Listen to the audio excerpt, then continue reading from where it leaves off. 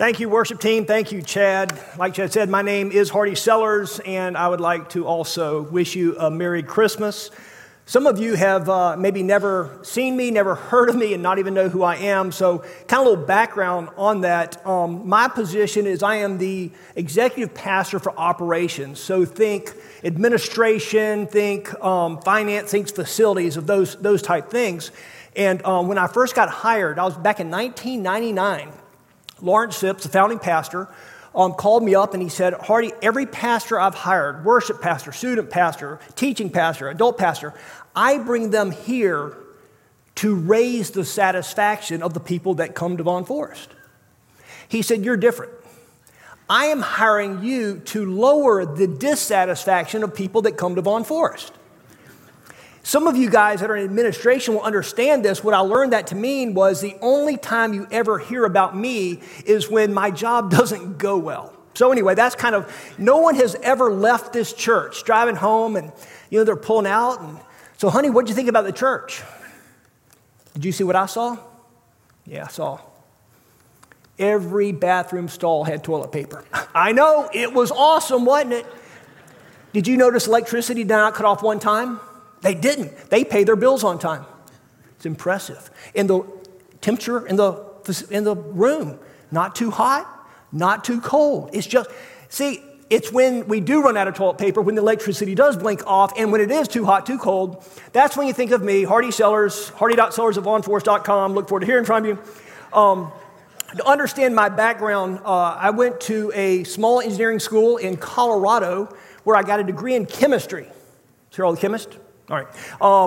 I got a degree in chemistry. I spent the next 12 years flying jets and teaching leadership for the United States Air Force before I got a call into ministry at my home church of Vaughn Forest.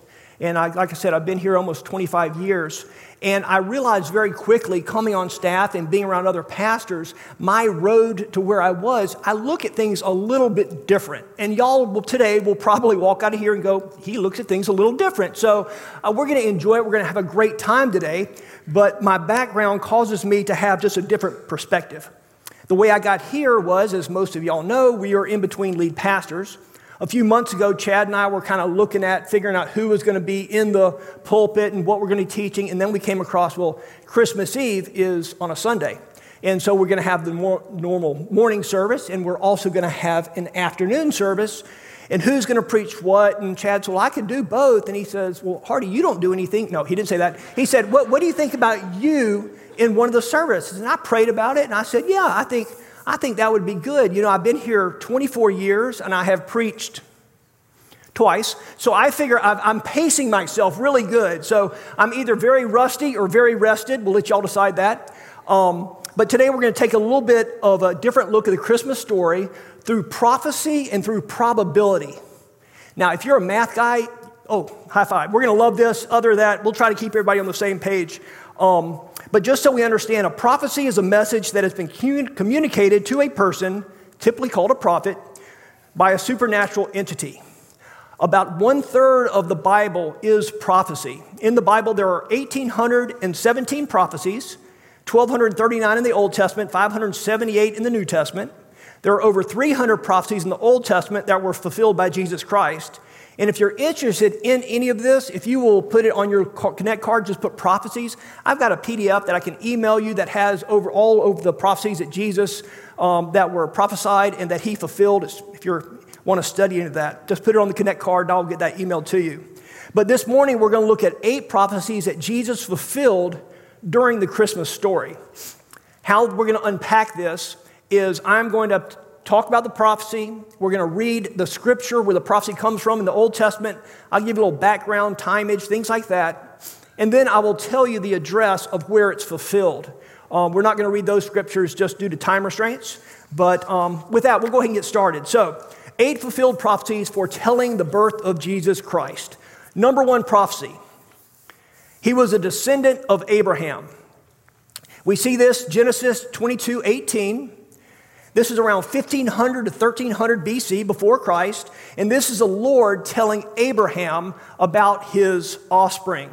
And the Genesis 22:18 says, "And through your offspring, all nations on earth will be blessed."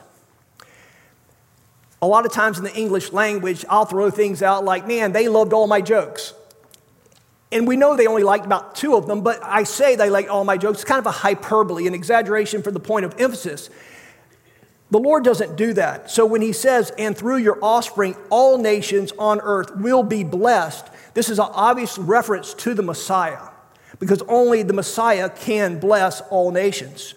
So we see this fulfilled in Matthew chapter 1, verses 1 through 17, and Luke chapter 3, 23 through 38. And this is, everybody's familiar with it, the lineage of Jesus, where he goes through Abraham, Isaac, and Jacob, of where Jesus came from, and the fact that he did actually come through the line of Abraham. So that's pretty neat. And Abraham, he is the founding father, godly guy, so that makes sense. That's a good prophecy. Let's go to number 2. We're going to take a little detour on this one. 2 is he will be a descendant of Jacob. And you're like, well, Hardy, we just covered that because the scripture said that he would come through Abraham, Isaac, and Jacob. The interesting thing about this prophecy is who prophesied it. Because the first prophecy was from Abraham. We can all admit, godly dude, kind of the person you would expect to prophesy. This one comes from Balaam. Okay? Balaam was a pagan prophet. In fact, if you look in Peter, Jude, and John, they all call out Balaam as a very wicked dude. So what he writes is, in Numbers 24:17, a star will come out of Jacob, a scepter will rise out of Israel. So here it is, a very wicked pagan prophet. The Lord is using them. I heard it said once that the Lord can hit a straight lick with a bent stick. And in this case, he is taking someone that you wouldn't really expect to be prophesying about the Messiah, and God uses him to prophesy about the Messiah. We see again this fulfilled in the same scriptures, Matthew chapter 1, 1 through 17, Luke chapter 3, 23 through 38, where we go through the lineage of Jesus. All right, number 3, the virgin birth in Emmanuel, the name Emmanuel. This was from Isaiah. A lot of y'all know Isaiah, one of the major prophets, probably one of the most well-known prophets. And we have this in Isaiah 7:14. And we see in Isaiah 14, it says, therefore the Lord himself will give you a sign. The virgin will conceive and give birth to a son and will call him Emmanuel. Again, this is 740 BC. Isaiah the prophet is getting this in a vision. And as he's writing this down, at some point, you wonder if he just sits there and goes, can I make sure I have this straight? The virgin shall conceive and bear a son. Are you sure this is how you want me to word? Am I wording this properly? Like that's what you want to say. All right, we're going to write it down. We see this fulfilled in Matthew chapter 1, verses 20 through 25, and Luke chapter 1, verses 26 through 35. And this is where an angel comes to Joseph. Joseph just found out that the woman that he is betrothed to be married is now pregnant, so he decides he is going to divorce her quietly. And an angel comes to Joseph and says, no, don't do it. This child is conceived of the Holy Spirit, and he will be a son, and you will call him Emmanuel, fulfilling that prophecy. Prophecy number 4, a child will be born. We see this again, we're in Isaiah chapter 9, 6, and 7. And we see, for a child will be born to us, a son will be given to us, and the government will be rest on his shoulders, and his name will be called Wonderful Counselor, Mighty God, Eternal Father, Prince of Peace. What we see here is the actual prophecy is quoted Matthew chapter 1, 22 and 23, and we've all heard that in the Christmas story. So, but it's fulfilled in both Luke chapter 1, 32 through 33, Luke chapter 3, 23 through 38, Matthew chapter 1, verse 1, and 6 and 7. And this is when the angel is talking to Mary about the lineage and how that he will take on the throne of David, and talks about the lineage of David. I want to stop right here. A lot of times when I'm talking to people that aren't believers, maybe they want to be believers, or maybe they're just totally opposed to it, and they bring up things like, how do we know, this is so old, how do we know that these disciples didn't go back and kind of change things to fit the narrative? And a lot of times we'll say, oh, it's the Bible, but in the world we live in, we see history being rewritten all the time. So I can understand their questions of why they would do that and go, well, how do we know that it hasn't been changed or they've adapted, stuff like that? And that was solved in 1947 when they made a discovery of the Dead Sea Scrolls. If you don't know what the Dead Sea Scrolls are, Google it. It's very fascinating. But these shepherds were basically throwing rocks in a cave. They heard some cracking, and they go in there, and they discovered the Dead Sea Scrolls and through, I think, 11 different caves.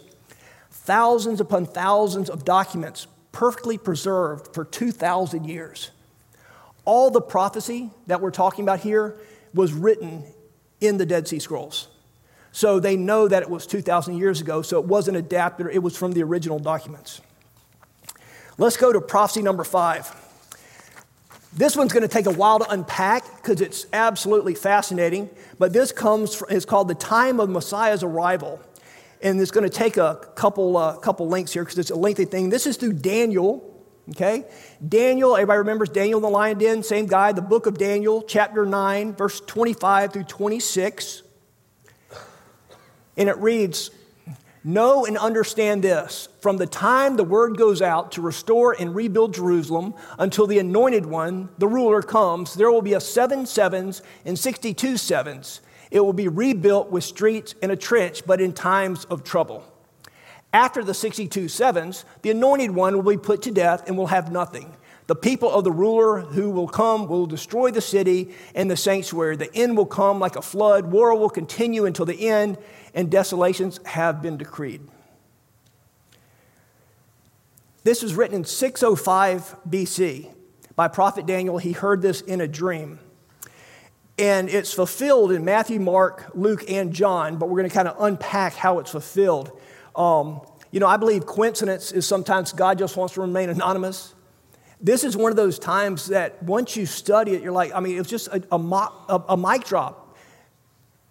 God told us this ahead of time, and then once we realize what he told us, it's like, well, that is absolutely amazing. There's 3 things that this passage tells us. The passage tells us when the Messiah will appear on the scene. It tells us that after his appearance, Messiah will be rejected by his people, and the Messiah will be put to death, in a reference to the cross. We're just going to talk about the first one, which is the passage tells us when the Messiah will appear on the scene. So now I have to go to my unpacking. Depending on what translation you use, there's the Hebrew word for weeks is used in different ways. So some of your translations, if we can go back to the first, where it goes there will be 7 sevens. Some of those might say 7 weeks and 62 weeks. It really has nothing to do with weeks. It has to do with sevens. It actually has to do with years, but that's just a little difficulty with the Hebrew language. So when we're talking about the 7 sevens and 62 sevens, we're actually talking about years, not days or weeks. Okay, so now we go to the first part. From the time the word goes out to restore and rebuild Jerusalem. That's the starting point of this prophecy. Well, we just did a great study of Nehemiah in the last few months. Nehemiah 2, chapter 2, verses 1 through 8. If y'all remember, it's when King Artaxerxes, in around 445 or 444 BC, put out the decree to have Jerusalem rebuilt. So that's a starting point. So from the time the word goes out. So we know the time the word went out. Now, understand this was written in 605 BC, so this was written before this. But later, at 445, 444 BC is when King Artaxerxes says, hey, rebuild the temple. So now let's do our math. Okay, we have 7 sevens. Good math, 49, right? Okay, so we got 7 times 7, 49. Now we have 62 sevens. That's 434. You add those together and you have 483 years. Okay, just write that down somewhere in your 483 years. Unfortunately, it does get a little bit more complicated because Julius Caesar in 45 BC took us from a lunar calendar to a Julian calendar. Not going to get into the details of that, but it kind of made things a little bit better, but a little bit more confusing because they based the calendar off of when Caesar was born, and of course Caesar kept dying. So that made it a little bit more of a challenge. So in 525 AD, monk Dionysius tried to calculate Jesus' birth. He said, we're going to go back and we're going to make one, because you have BC before Christ, AD, Anno Domini, the year of the Lord, we're going to make 1 AD the birth of Christ. That was his goal. It was a great goal. His Google searches were a little off, and he's actually was off about 4 years. some details on that. So Jesus Christ, believe it or not, hope this doesn't ruin your Christmas, was 4 BC, they think, 3 or 4 BC. He tried, did better than I could have done. So if we start at Artaxerxes' decree around 444, 445 BC, we add 483 years, adjust for the mistake in the changing the calendar, because keep in mind we went from 1 BC to 1 AD, and if you understand, there's no zero, so that kind of messes things up a little bit. This would be around AD 30 to 33. We know that Jesus Christ, when he was crucified, was approximately 33 years old. You subtract that out, and from this, you could tell when Jesus Christ was going to be crucified, and also go back to figure out when he was going to be born. And again, this was done 600 years before Jesus Christ was born. Number 6, born in Bethlehem. This is from Micah. Micah is one of the minor prophets. This was 742 BC. And Micah says, "But you, Bethlehem Ephrathah, though you are small among the clans of Judah, out of you will come for me one who will be ruler over Israel." Obviously, we're talking about the Messiah here, whose origins are from of old, from ancient times. Clear reference to the scripture here. This is fulfilled in Matthew chapter 2, verse 1 through 6, Luke chapter 2, 1 through 7, and John 7:42. And we all know the story. Mary and Joseph, betrothed to be married, Mary's with child.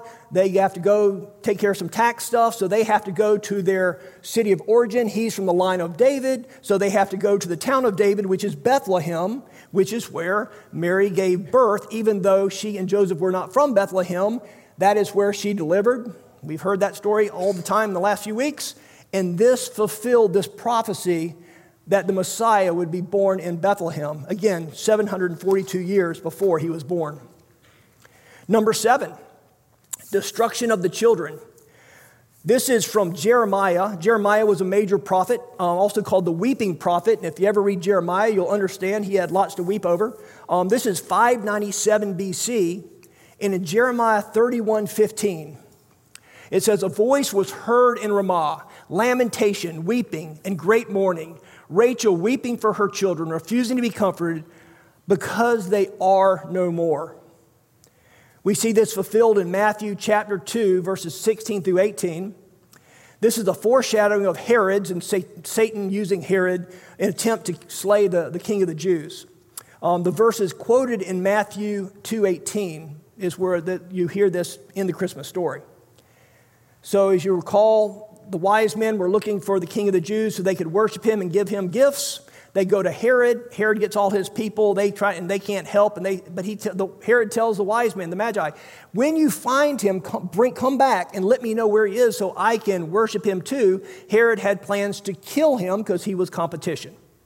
So the Magi left. They went. They found Jesus, gave him some gifts, and then they heard in a dream, "Don't go back to see Herod." So they went back another way. Herod found out. Herod wasn't happy, okay? So Herod put out a decree to kill all the boys in Bethlehem and its vicinity who were 2 years old and under, okay? In accordance with the time that they had learned from the wise men.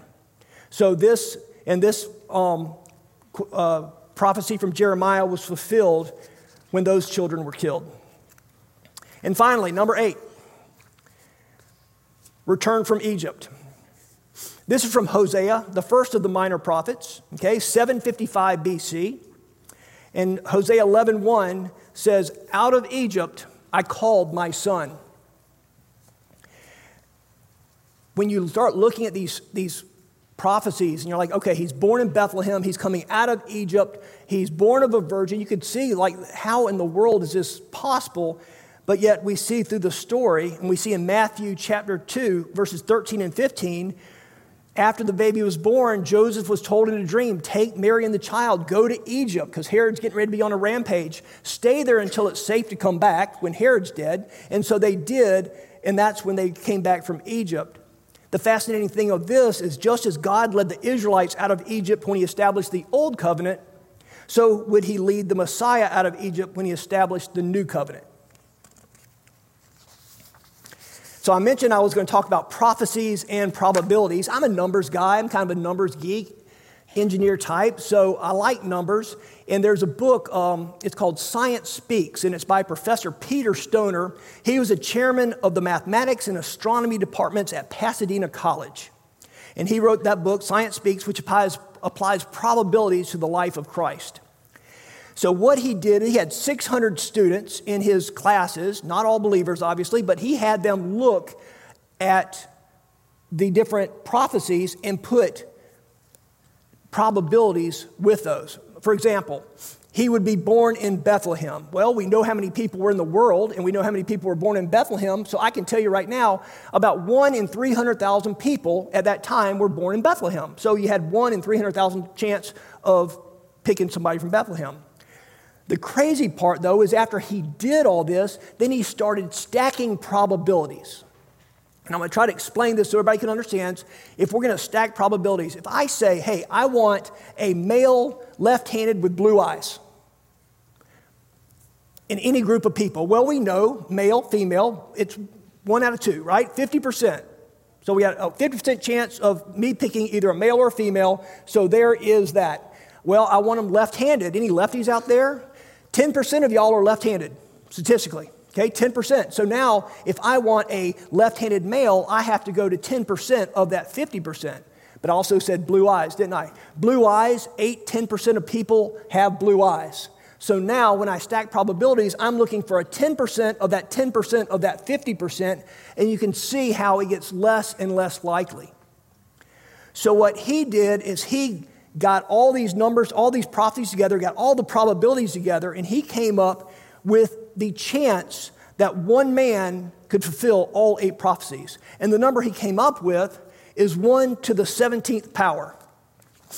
Now my math people are going, wow. The non-math people are going, that's not even a number. But anyway, let me draw it out for you. So 1 to the 17th power is 1 in 1 with 17 zeros. That didn't tell us a whole lot. So let's kind of look at some other things that might help a little bit. Has anybody here been struck by lightning?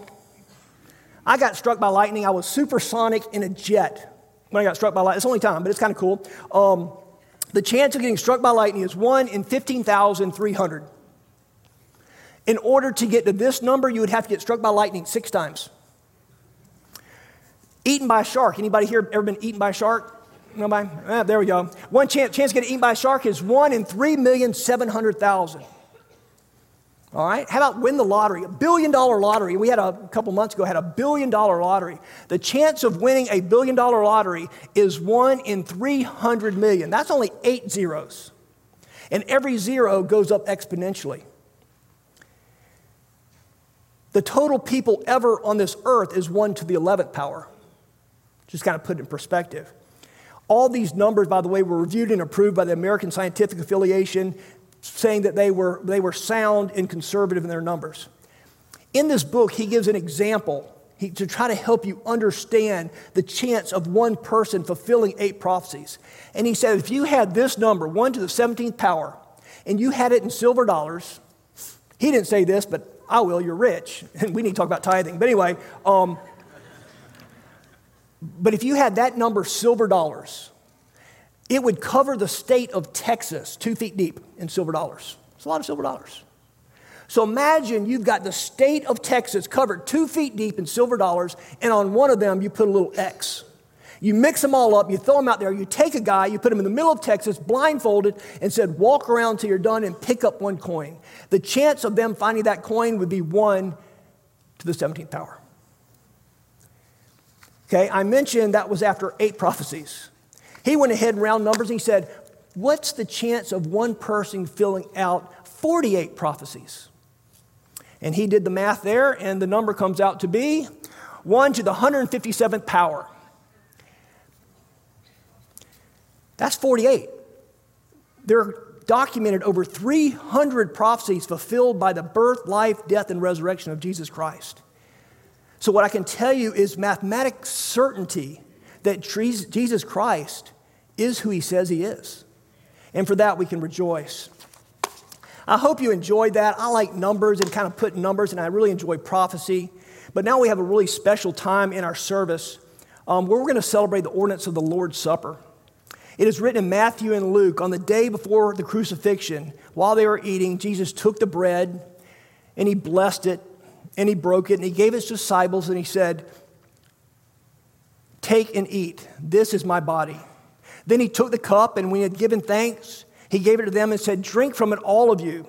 This is my blood of the new covenant, which is poured out for many for the forgiveness of sins. Do this in remembrance of me." For every time we take this bread or drink from this cup, we remember the price that he paid for us and the promise he made to us. Here at Vaughn Forest, the communion table's open to all those who claim Christ as Lord. Regardless of denomination and background, you are welcome. But you may be in the point of your life where you've never made that decision. You've never accepted Jesus Christ as your Lord and Savior.